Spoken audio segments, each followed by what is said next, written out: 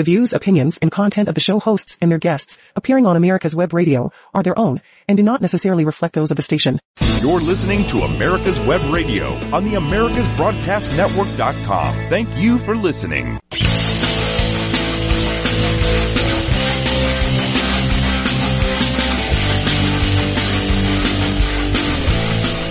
Hello, ladies and gentlemen. Yes, it is Thanksgiving week. Thanksgiving week. Listen, don't forget what Thanksgiving. We're going to get to this in a little bit. I'm going to do, every Thanksgiving it just makes me miss Rush Limbaugh more.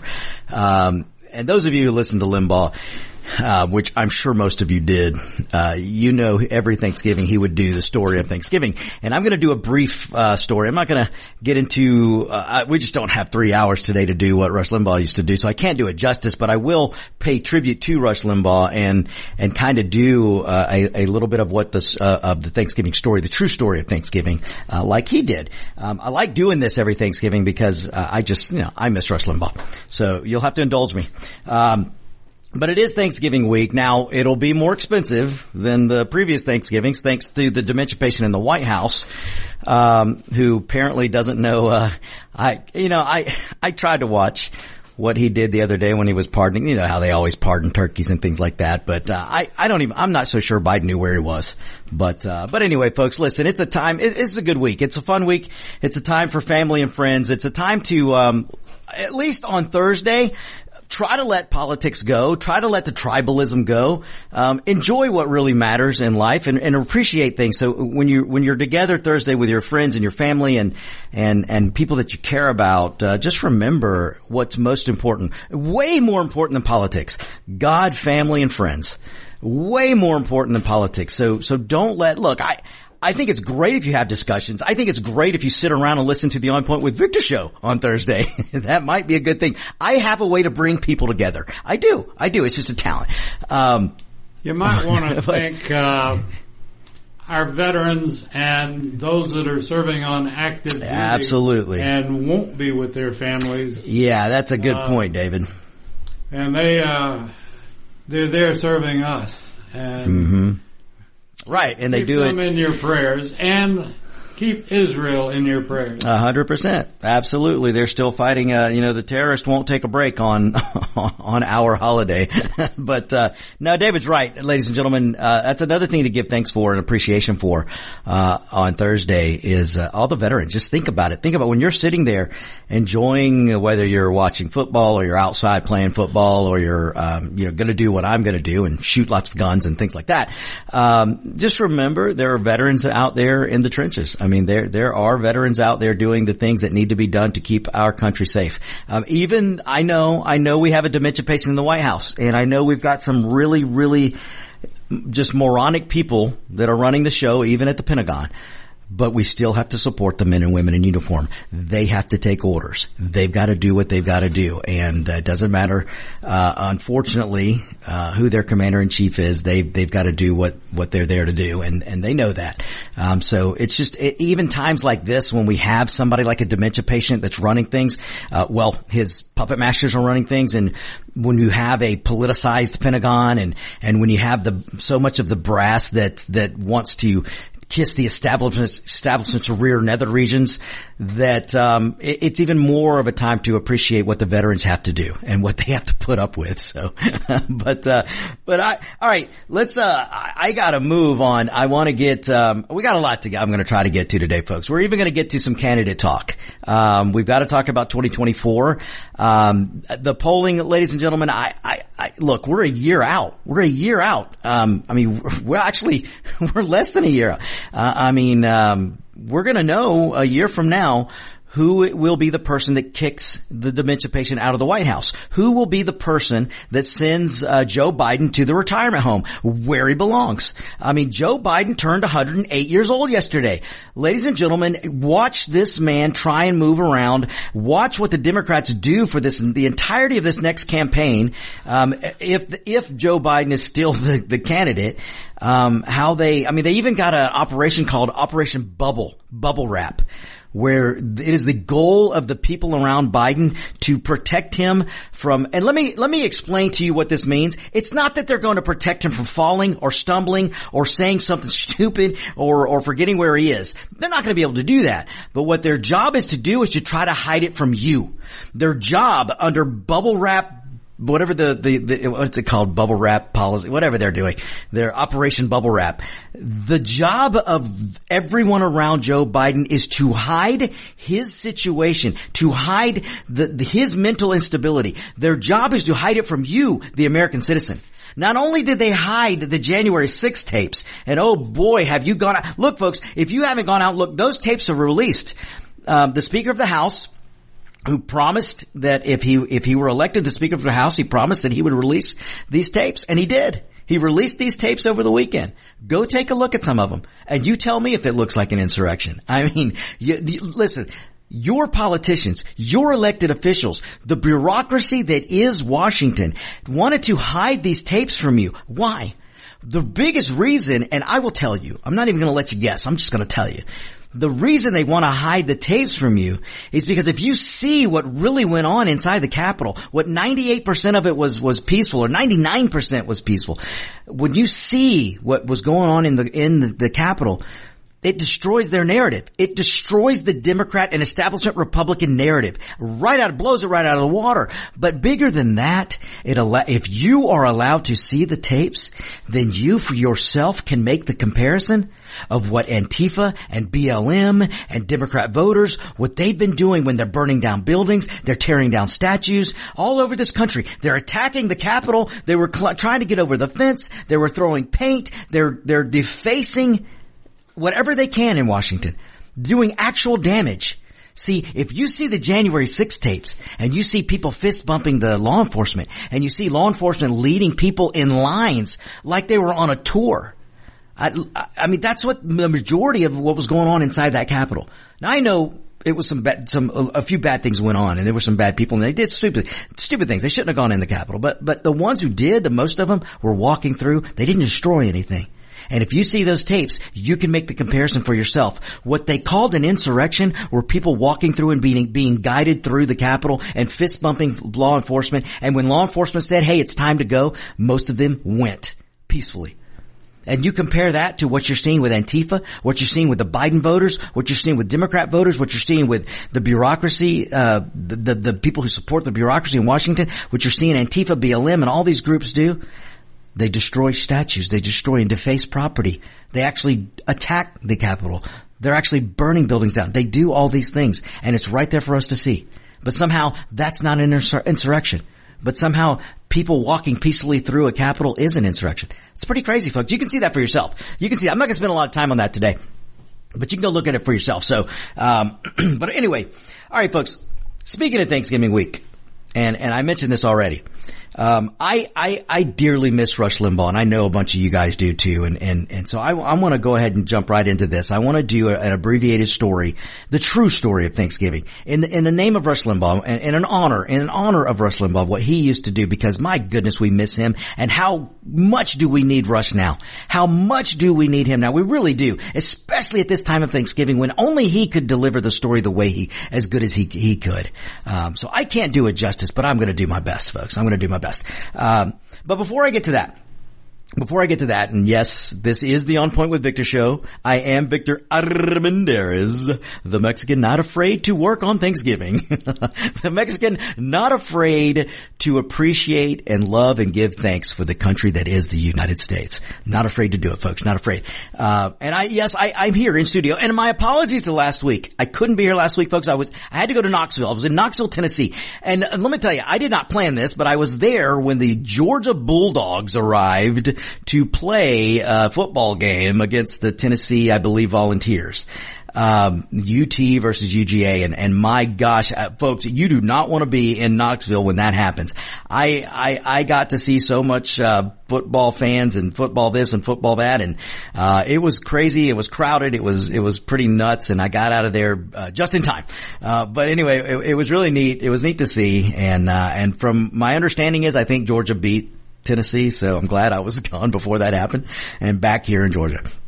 But yeah, folks, look, we're here this week. We don't get to take this week off. We here at America's Web Radio, at least here, I am not high enough on the totem pole to take this week off, so I'm here working.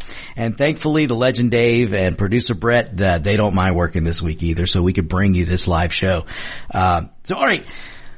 Let's move on. So, well, before I get to the story, I do want to say this. I hope that most of you can drop your tribalism for a little bit and understand that, we lost Rosalind Carter. Rosalind Carter, passed away, yesterday, the wife of, former President Jimmy Carter. Now, I know, most of us, myself included, do not agree with just about anything that the Carter administration did.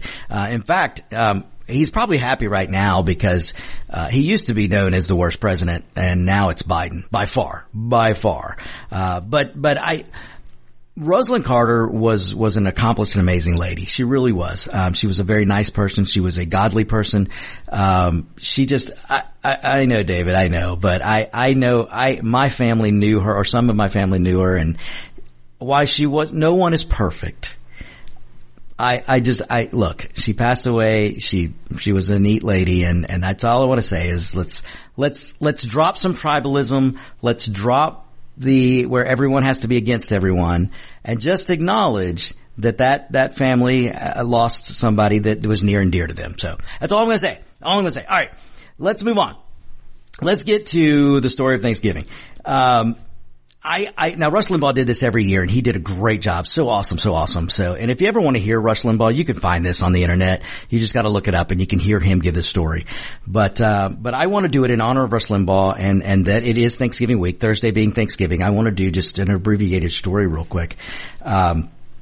Just to remind people what is the true meaning of Thanksgiving, because they're not being taught in school. Now, you've heard me talk about this before. The government education, the biggest problem in this country right now is if we didn't have enough problems at all, but the problem that allowed us to get to the point we are today, to get to where we have students that are standing with terrorists. We have students in colleges all over this country that are cheering and holding up flags for terrorists and calling for the genocide of the Jewish people. We have college students doing that right now. We have professors doing that right now. It's ridiculous, and I never thought I would see it in this country, but that's what we're seeing. But we only got to this point because of government education. We got to this point because we allowed the federal government to have their tentacles all over the schooling of our children. And at some point, ladies and gentlemen, that's got to stop. If you didn't learn when COVID happened how bad the government schools are for your children, and look, I understand not everybody can send their kids to a private school. Not everybody can homeschool. I understand that. But what you can do is get involved in your local school. You can get involved and start voting out your school boards and start voting out your city councils, and you can take control of your school, and you can start kicking the federal government out of them. And you can make sure your local schools are under the control of your local municipality, the local parents, because that's who should be in control of schools. And you can start throwing out your representatives who don't believe in school choice. I don't care if they're Republican or Democrat. Democrats don't support school choice.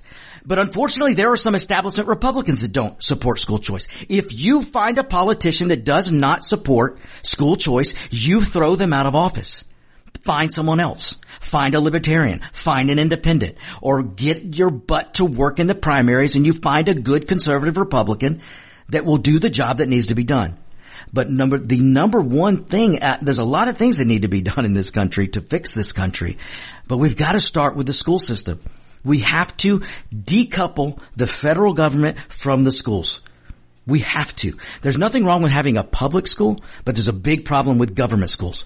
And right now we don't have public schools, we have government schools. And that's got to change, because if it doesn't, we're going to keep pumping out little minds of mush and useful idiots that are marching around college campuses calling for the deaths of a complete entire country of people known as Israel. Actually, they want to go beyond Israel. They just want to take out all the Jews. They want to take out all the Jewish people. I mean, that's pretty messed up. Did you ever think we would start to see this crap again? And that's what we're seeing now. And a lot of it is due to our poorest. Listen, I saw There's a great comparison video out there, and you can find it on social media. It's a perfect example of the schools, our government schools, because what it shows, I believe, schools in Japan, maybe China, and other parts of, let's face it, it was in the Asian world where they were showing these pictures. And these students were, they were in elementary school, and they're computing math. They're doing math problems. It's no calculator. They're just calculating math problems at the speed of it was pretty impressive. And then they go to a video picture of government schools in our country. And you know what the school students were doing? The teachers jumping up and down and teaching them some song, and they're throwing their arms. If they're not waving a gay pride flag or some transgender flag, they're jumping up and down singing some song, and they're doing everything but actually learning mathematics. Folks, they're not even learning how to read anymore.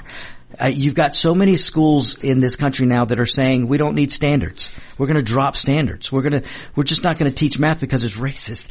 This is not hyperbole. This is going on in this country. While you have students in Asia that are learning how to calculate without a calculator, we have students in our country who are learning the colors of the rainbow, not the good rainbow. Look, nothing against lifestyles, but you don't need to be teaching this stuff to children in schools before they learn math, before they learn comprehension, before they learn reading, writing, science. There's lots of things that they need to learn before they learn social justices in the minds of a liberal Democrat. Okay. All right, folks. So you get my point. What I'm going to tell you is just not taught in schools, in government schools. It's just not. It's bad. So, all right. So we start Thanksgiving. So we start with a group of separatists. The separatists were a few people who didn't want to put up with the authoritarian rule or way of life that they were living, under the rule of King James I in England. So we're going back to the 17th century, folks. We've got to go all the way back to the 17th century, over there in England, where King James I was persecuting anyone and everyone who was opposing the authoritarian rule of the king there in England. So if you had your own religion and you were trying to worship, you couldn't do it, because you had to denounce your religion, and you had to worship the state, which was the monarchy. That's what was going on back then. And those who challenged this authority, those who believed in freedom of worship, were hunted down and imprisoned and killed, or imprisoned, just because of what they believed. All right. So so once a few people got tired of it, we had a group of separatists who didn't want to put up with it anymore, who picked up and fled. And they didn't flee straight to the New World. They fled to Holland first. Maybe some of you don't know this. They fled to Holland, not the New World. First they went to Holland. They arrived in Holland, and after trying on the latest wooden shoes and trying the best cheese around, because, back then they didn't have these wonderful, shoes that I wear by, Hoka's. No, they just wouldn't. So anyway, all right. So they're there in Holland. They arrive in Holland, and after trying on those wonderful wooden shoes that I hear, they were there for about 11 years. And during that 11 years, they were hearing about the new exciting idea of a new world. They were hearing about the possible, if you went across the Atlantic, you'd run into a new world, an unfounded new world, a place where maybe you could set up a whole new idea of living. And so this put the idea in the separatist heads. So you had 40 of these separatists who agreed to make the arduous journey to the new world. So they spent 11 years in Holland. They heard about this new place, and they thought, you know what? Let's get together. Let's jump on a boat with some other people, and let's go across the Atlantic. Now, I say arduous journey because you and I just cannot comprehend what it meant for a bunch of people to get on a wooden boat that was maybe 50 feet and sail across the Atlantic Ocean, not knowing what was on the other side, just knowing and hearing that there was a land there that they were going to hit. Hopefully they were going to hit.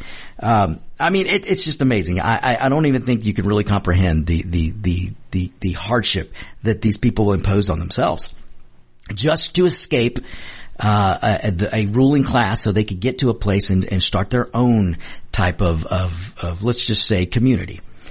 So now pause for it. And well, we did that. So sorry folks, I'm getting ahead of myself.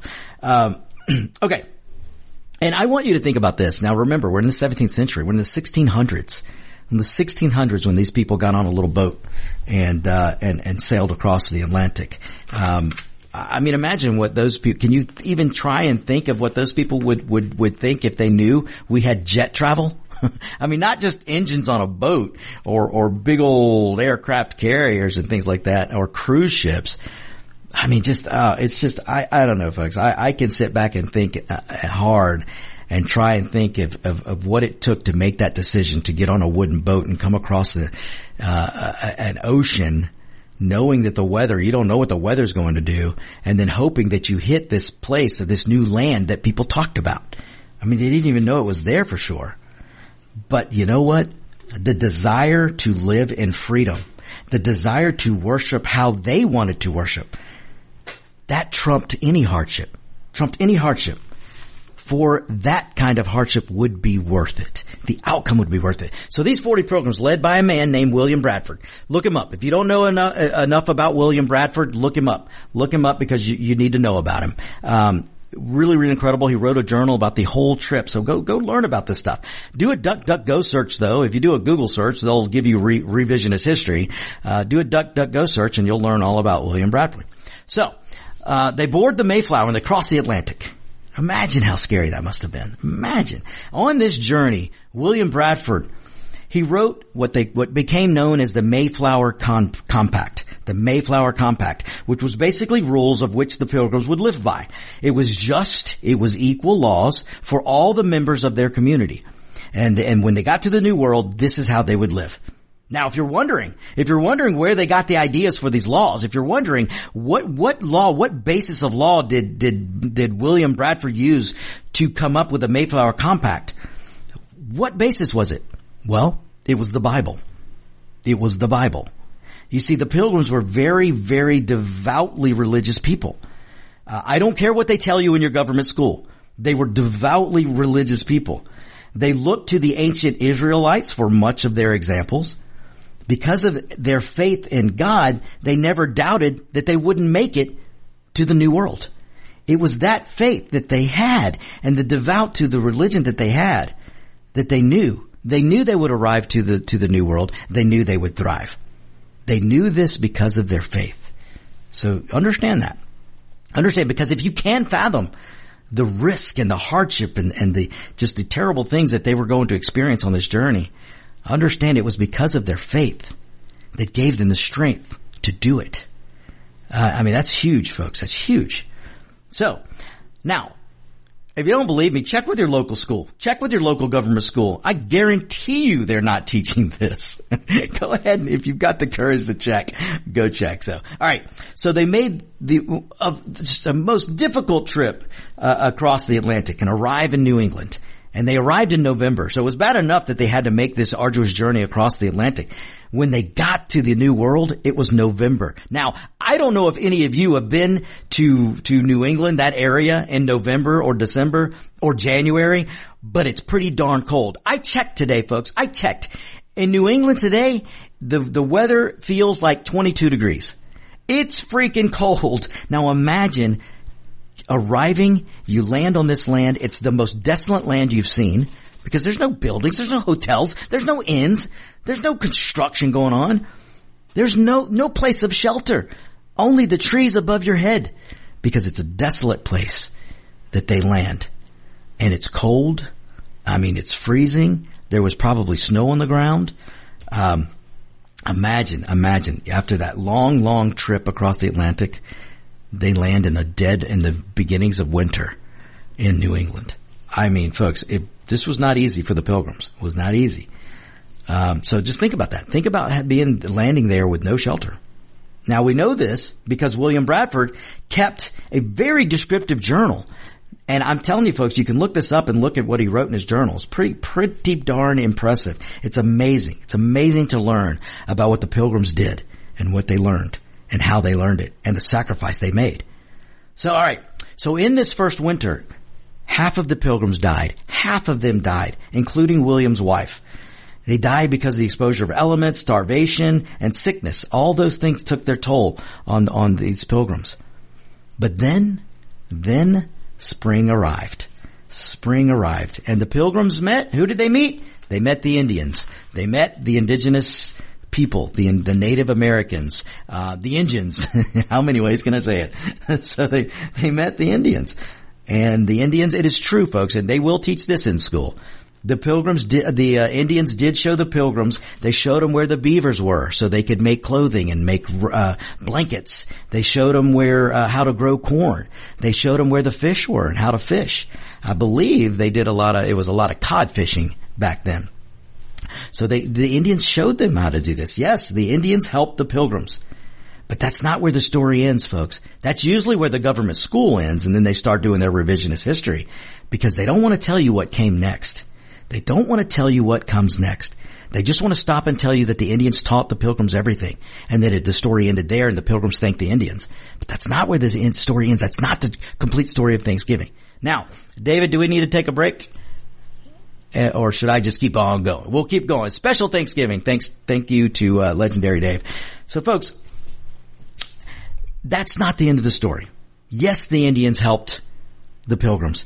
They helped them that first spring. They showed them how to grow corn and more corn, and they showed them how to fish and showed them where the beavers were so they could make warm clothing. But there's much more than that. You see, Thanksgiving was a devout expression of gratitude by the pilgrims to God for their survival. You see, making it through the first winter was unbelievably hard on them. They lost half their people. They lost half their community. So when spring arrived, and yes, they met the Indians, and yes, the Indians helped, but Thanksgiving wasn't just about them thanking the Indians. While yes, they did thank the Indians, but Thanksgiving was really a devout expression of the gratitude the pilgrims had for the blessings that God gave them and the survival that they were able to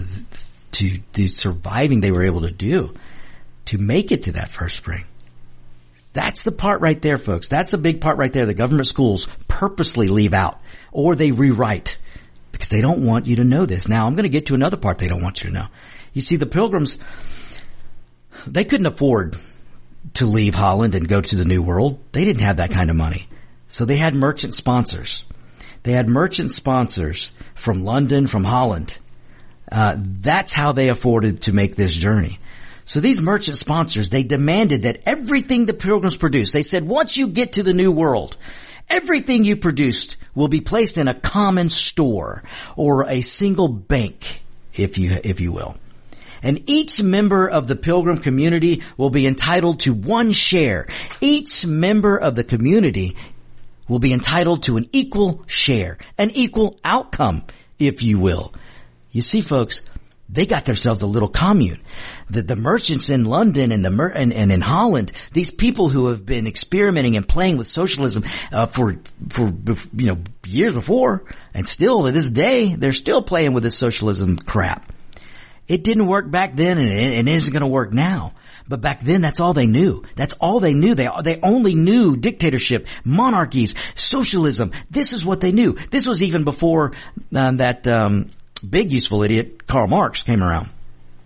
What they knew was socialism. So the merchant sponsors who gave them the money, who said, we're loaning you the money to get to the New World, but when you get there, everything you make, everything you produce must be put in a common place. So they basically set up a commune so that each member of the pilgrim community would be given an equal share, an equal outcome. So all the land that they cleared, all the houses that they built, all the food that they grew, all would be put in one store, one place, one bank, and the community would own it all, not the individuals. There would be no such thing as individual ownership.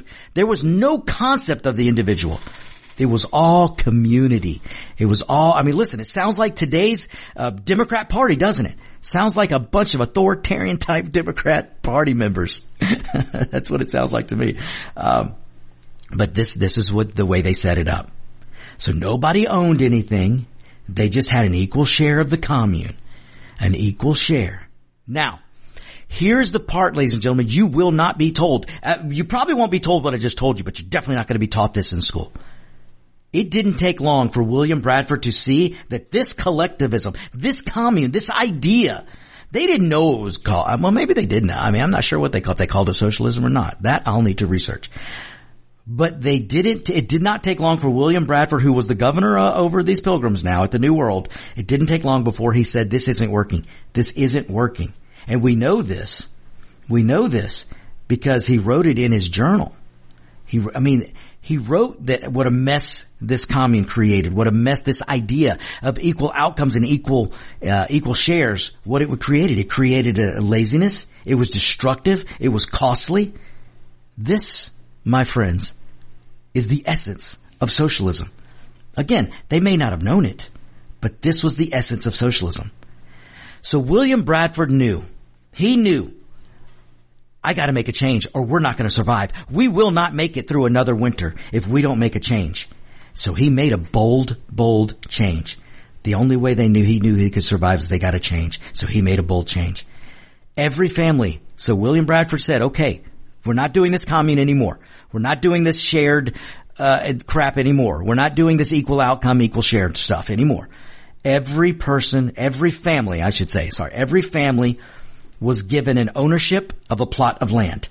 Every family was given ownership of a plot of land by William Bradford. And every family was able to do with that land what they wanted. They were free because as an individual, they owned that land. Now they own something.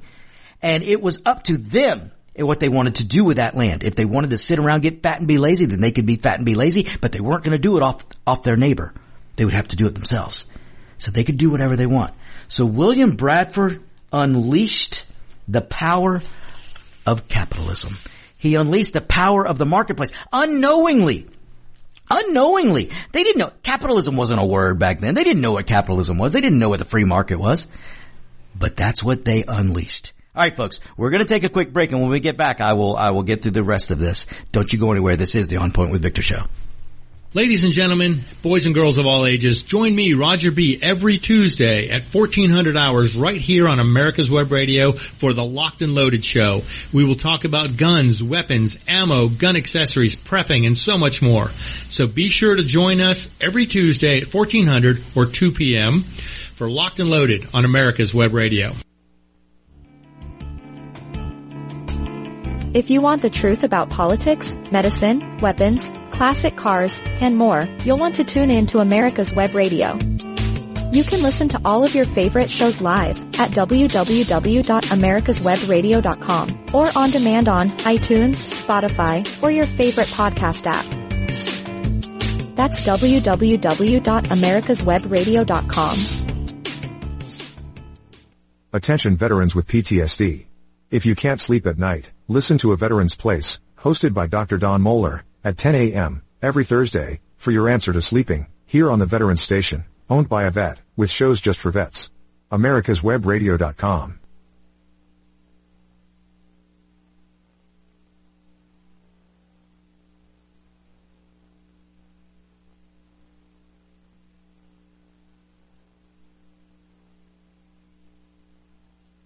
Are you a veteran of Desert Shield or Desert Storm? We do a show for you every Monday at 1 p.m. on veteran-owned americaswebradio.com.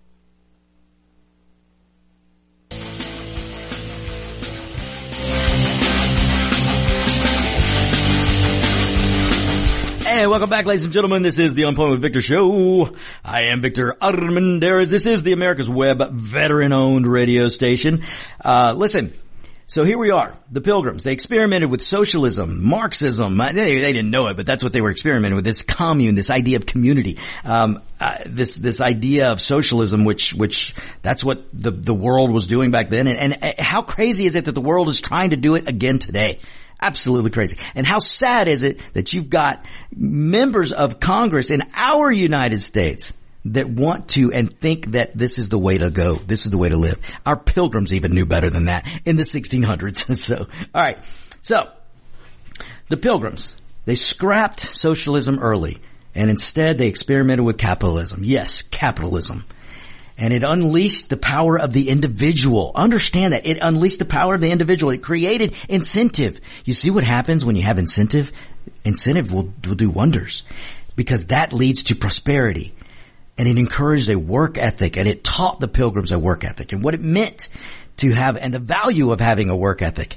And then it showed them what prosperity could mean and what prosperity could lead to. So now, William Bradford wrote extensively about the failure of their socialist commune. I mean, this is what's unbelievably not taught. Ladies and gentlemen, if this were taught in government schools today, if this had been taught 10 or 20, 30 years ago, we wouldn't be where we are today. Maybe if this was taught over the last few decades, maybe we wouldn't be stuck with the dementia patient running this country right now, or whoever's controlling him running this country. We wouldn't be on this road to socialist crap. We wouldn't have some of these bozos elected to Congress. Just maybe. I'm telling you folks, look up. William Bradford wrote extensively in his journal about the failure of his socialist commune. He wrote that this community breeded confusion. It breeded discontent. And in their words back then, this is the way they spoke, it put a retard on much employment. So basically what they were saying, it discouraged employment, it discouraged working, and encouraged laziness. It encouraged young men of working age to not do anything, just to sit around and do nothing. That's what it encourages. That's what socialism to this day encourages. So why work when you're guaranteed an equal share? William Bradford, back in the days of the Pilgrims, in the first community that landed in New England and developed there, back in the 1600s, William Bradford realized that it didn't take long for him to realize socialism is not going to work. Equal share is not going to work. Equal outcomes is not going to work. Because why would you work if you were guaranteed an equal share of someone else's work? Hear me, ladies and gentlemen. Hear me. Make sure your kids hear this, because they're not going to learn it in schools today. Make sure they hear this. William Bradford of the Pilgrims understood. Why would you work? Why would young men work if they were guaranteed an equal share of someone else's work? That still applies today. When you find a Democrat that's telling you what all this wonderful utopia ideas they're telling you of how we can live off other people's work, you ask them, how long will that last? Why would someone else work if they can enjoy the prosperity of someone else's work? If someone else can enjoy the rewards of another person's work and they don't have to do it, you don't think that's going to breed laziness? Well, William Bradford saw that it did breed laziness. He wrote about it in his journal back then, ladies and gentlemen, in the 1600s. Read it, folks, read it. I mean, this stuff should be taught in school. I'm telling you. So, Bradford unknowingly unleashed the power of capitalism because he said this equal outcome mess, this equal share stuff is not working. This commune is not working. We're going to change now, and every individual, every family will have a plot of land. You will do with that land what you please. If you want to prosper, you will prosper. If you want to build a business, you'll build a business. If you want to grow more corn, grow more corn. If you want to trade with the Indians, trade with the Indians. Trade with each other. Do what you can. You produce what you want to produce. Put your sweat equity in, and you will get rewarded for your sweat equity. And that's what happened. That's what happened. William Bradford unknowingly unleashed the power of capitalism. The principle of private property was born. The idea of the incentive to work was born. And Bradford said, this new system, this is what he said, this is what he wrote.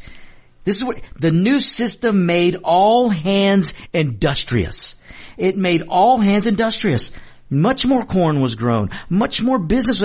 Everything started happening. Everything started growing in the right direction. And then the idea of profit was introduced. The idea of profit was introduced. The opportunity to prosper. And then the community went gangbusters. All of a sudden, the Pilgrims worked. All hands became industrious.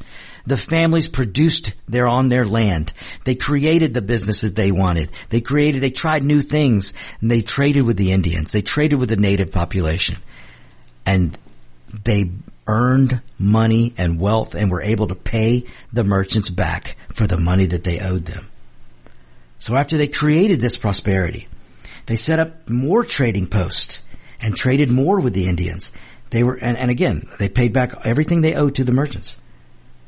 So understand this point here. This is the point I want to make, and it's going to make some of the Democrats out there really mad. It's going to take make Democrat voters and Democrat politicians really mad because they don't want you to know this. Understand the native Indians didn't teach prosperity to the Pilgrims. The Pilgrims figured that out through the failure of socialism. The Pilgrims figured out prosperity through the failure of their experiment with a socialistic commune. The Indians didn't teach them that. They taught themselves that. They learned it the hard way. They figured it out through their own trials.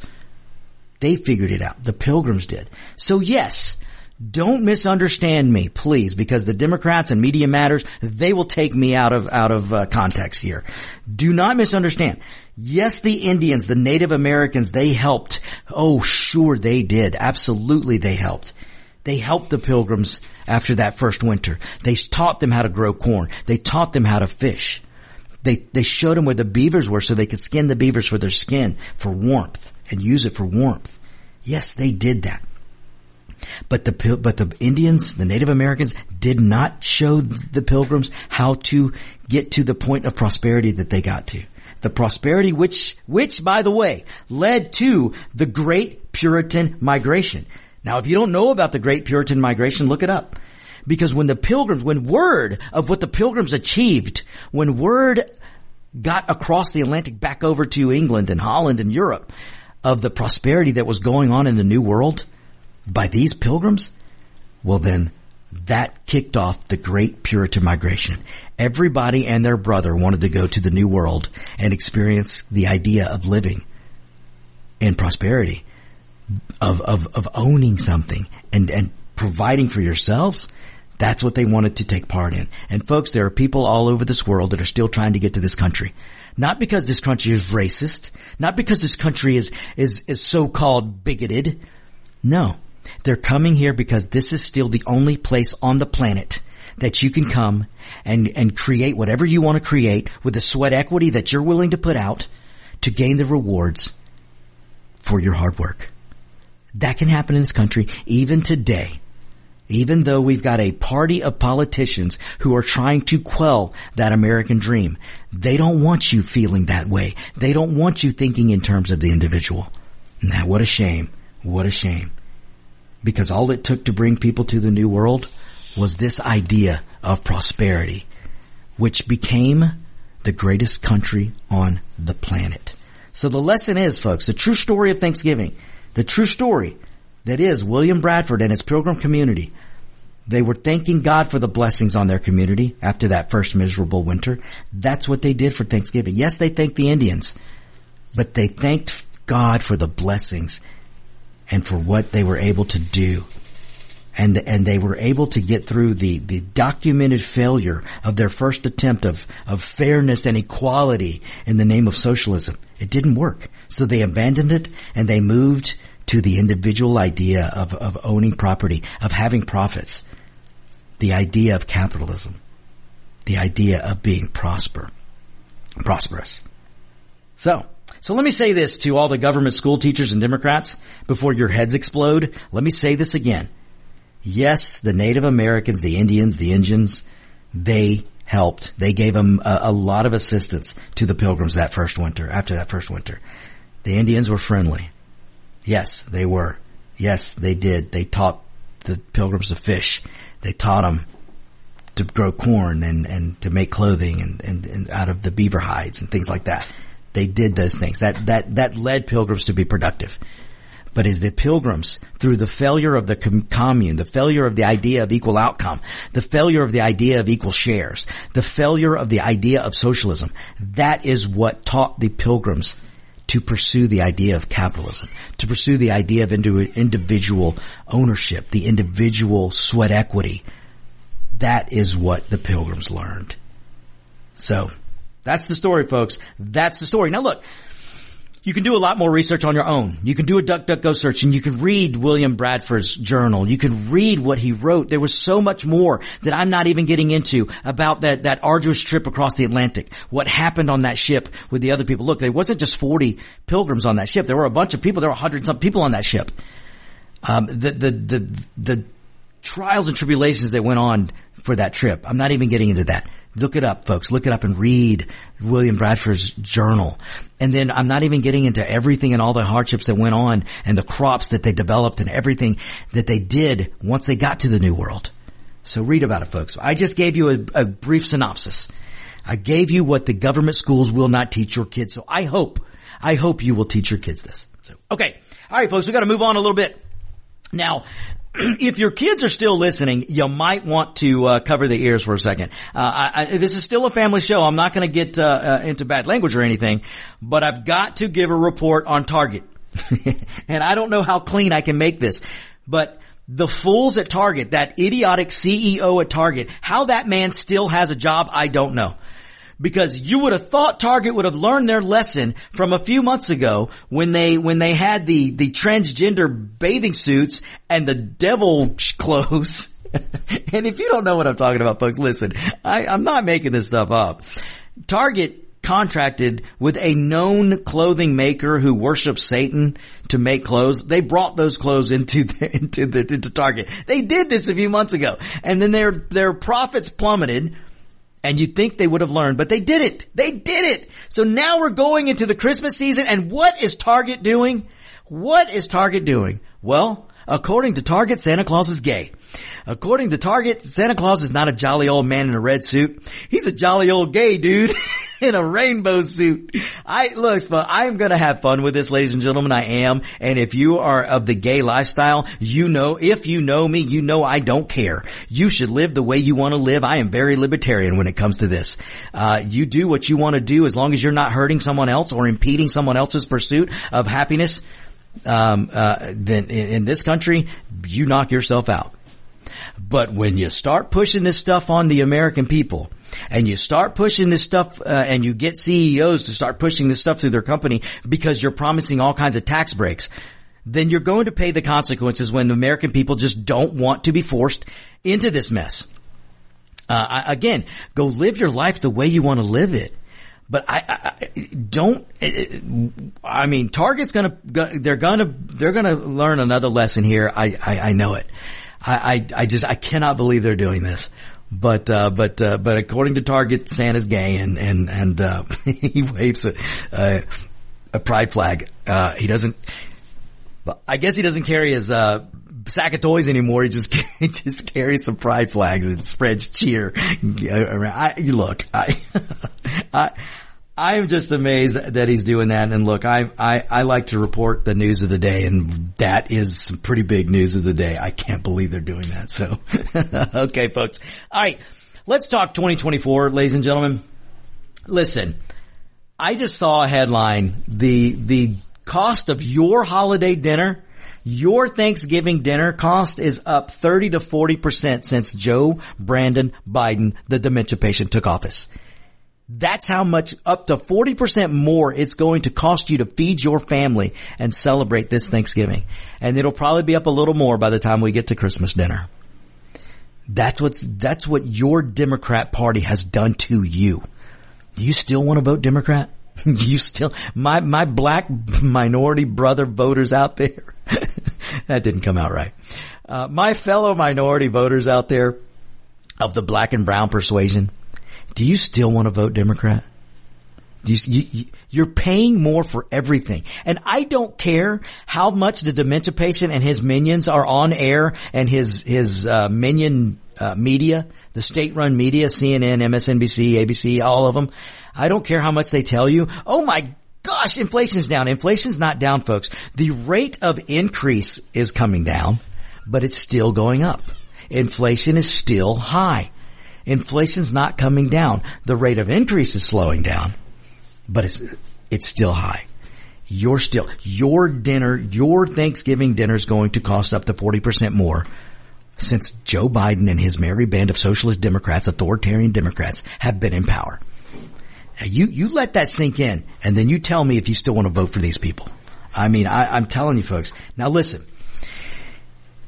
We've got a primary for those of you who are sick of Joe Biden. You're sick of what the Democrats have done, and you may not listen. I understand you may not be a Republican person or a Republican voter, but you might understand by now that you can't vote for the Democrats, so you're going to have to vote for the Republicans, unless you go vote for Kennedy or you go vote for that. Oh my gosh, I don't remember that dude with the big hair. I don't even know what he's running as, but he's another left-wing wingbat. You've got, I'm sure there'll be a Green Party candidate. Look, you'll have some choices. But I know there's a lot of you who are in a predicament because you know Joe Biden is hurting you. You know Joe Biden and the Democrats are hurting your family. And you may have been told all your life, oh, you can't vote Republican. Well, you know what? You better get over it. Because the party that's going to help you the most right now is the Republican Party. Now look, those of you who know me and listen to me, you know I've got a lot of problems with the establishment Republicans also. You know, I don't have a lot of guests on this show, or when I fill in for Eric, listen, when you hear a lot of fill-in hosts that fill in for the big guys like Eric Erickson or Sean Hannity, what do? They bring in guests. They bring in guests because they don't have the talent to do a show like I can do. No, I shouldn't say that. That's terrible. Bad host. But look, I could do a show without guests. But my point is I don't get a lot of political guests because most of the people in politics don't like me. Most of the elected officials, they just don't want to sit down and talk to me because I will hold all their feet to the fire. I don't care if they're Republican. I don't care if they're a Democrat. I don't care if they're Libertarian, if they're an independent, whatever they call themselves. I don't care about what they identify as. I will hold their feet to the fire because what their job is to do is to represent the people and to do what's best for the American people, and that is not being done. That is not being done. Now, we have a few good Republicans right now, and thank goodness they are controlling the House because they're doing what they can do. They're doing what they can do to help the American people because Biden and the Democrats are doing everything they can to hurt the American people. And it's a shame because it's the poor, it's the lower class, middle class that gets hurt the most. The very people the Democrats will lie to you and tell you that they help the most, that's the people they're hurting the most. Now, I just can't stand for it, folks. So I'm not going to be a sycophant for any political party. We need to hold all their feet to the fire. Feet to the fire. Now, so when we're looking at 2024, we know we cannot continue with the authoritarian Democrats of today. The Democrat Party of today is not the party of JFK. It is an authoritarian party today. We can't continue with Joe Biden. We cannot continue with anyone on that side. Because listen, if it's not Joe Biden, it's going to be Newsom. The Democrat savior isn't Kamala Harris or some other black Democrat as they would pretend that they support. No, their savior is another uber white guy named Gavin Newsom. And you minorities, I'm telling you, my fellow minority voters, when will you wake up? When will you wake up? The Democrat Party is authoritarian and they're lying to you. They don't care about our brown butts or your black butts. They don't. Because they're not going to usher in a black candidate to take Joe Biden's place. Their savior is an uber white guy by the name of Gavin Newsom. That ought to piss off every one of you Democrats. It really should. But anyway, the fact of the matter is none of these people are going to help the poor. They're not going to help the middle class. They're not going to help the low class. They're not going to help the lower middle. They're not going to help this country. They're not going to fight for the cause of freedom or the cause of liberty. They're not going to stand for the Constitution. So who will? Who will? Well, right now, it's the Republican Party. It's the Republican field. And yes, we have to hold their feet to the fire. But this is the people we've got to vote for. And it's either going to be Donald Trump, it's going to be Ron DeSantis, or it's going to be Nikki Haley. So you've got to decide who you want to support. Listen, you guys know I don't have a problem at all with Ron DeSantis. I don't have a problem at all with Donald Trump. I will take either one of those. I would even take Nikki Haley. Nikki Haley would be my third choice. But she would be just fine. So understand and hear me well. Because listen, I told you folks, I told you guys a month or so ago to pay attention to the media, because the mainstream media, as the worse Biden does, the more they're going to jump on board with Nikki Haley. You're going to see the national media jump on board and sing the praises of Nikki Haley. It's not because they want Nikki Haley to win. Please understand this. The media doesn't want Nikki Haley to win the presidency. They would love her to be the nominee for the Republicans just in case she wins the presidency. And as they see Joe Biden fall further and further into the abyss of the polls, and the likelihood of Joe Biden losing becomes greater and greater and greater every day, the establishment Democrats and the media, they don't want Trump and they don't want Ron DeSantis. So if they're going to be stuck with somebody, they want somebody from the establishment. They want somebody of the swamp, and that's Nikki Haley. I'm not trying to disparage Nikki Haley. I'm just telling you these are the facts and the truths as I see it. Nikki Haley is of Washington. She is more along the lines of the Bushes and the McCains than Ron DeSantis is and that Trump is. So if somebody's going to fall in line with the establishment, it's going to be Nikki Haley. If the establishment's going to be able to reach out their tentacles and guide a candidate for the Republicans, it's going to be Nikki Haley. Now, I don't think Nikki would be, misunderstand me, she would be way better than any Democrat and way better than most other Republicans. I think she would be all right. But she's still going to be a little more of the establishment. And I think we are too far gone in this country to elect an establishment person right now. We need that bull in the china shop. Now, I know there are other radio hosts that'll say, we just want to destroy everything. No, we don't. But we do want somebody that's going to kick some things around in Washington. And we know Trump's going to do it, and we know Ron DeSantis would do it. Now, I don't have a problem with either one. So, when we get to the primaries, you support who you want to support, but I'm telling you right now, it's going to be Trump or DeSantis or possibly Nikki Haley. Possibly Haley. And I honestly, Donald Trump is so far ahead in the polls right now, I don't see how Ron DeSantis can catch up. I don't see how Nikki Haley can catch up. But I'm just telling you the lay of the land. And you support who you want to support. But when we get to that point and a victor is chosen, which is probably going to be Trump, then we got to stand by him. We got to stand by him because we can't allow Biden to win again. So, Trump could only wish to be a victor. So, but this is what's happening, folks. So just, work hard for the candidates you want to work hard for. But we've got to come together as Americans. We've got to come together to save this country. If you really want to help, a lot of you run around out there, especially at this time of the year, and you say you want to help the poor, you want to help the middle class. Well, if you really do, then you got to vote Biden out of office. So you're going to have to come together, whether it's Trump, DeSantis, or Haley. And I'm telling you, folks, if Trump gets the nomination, he may not want to. She may not be his first choice, but the likelihood of Nikki Haley becoming vice president is looking really, really, really, more and more likely. The more I see this, I would love to see somebody like, Kristi Noem in, South Dakota be a contender.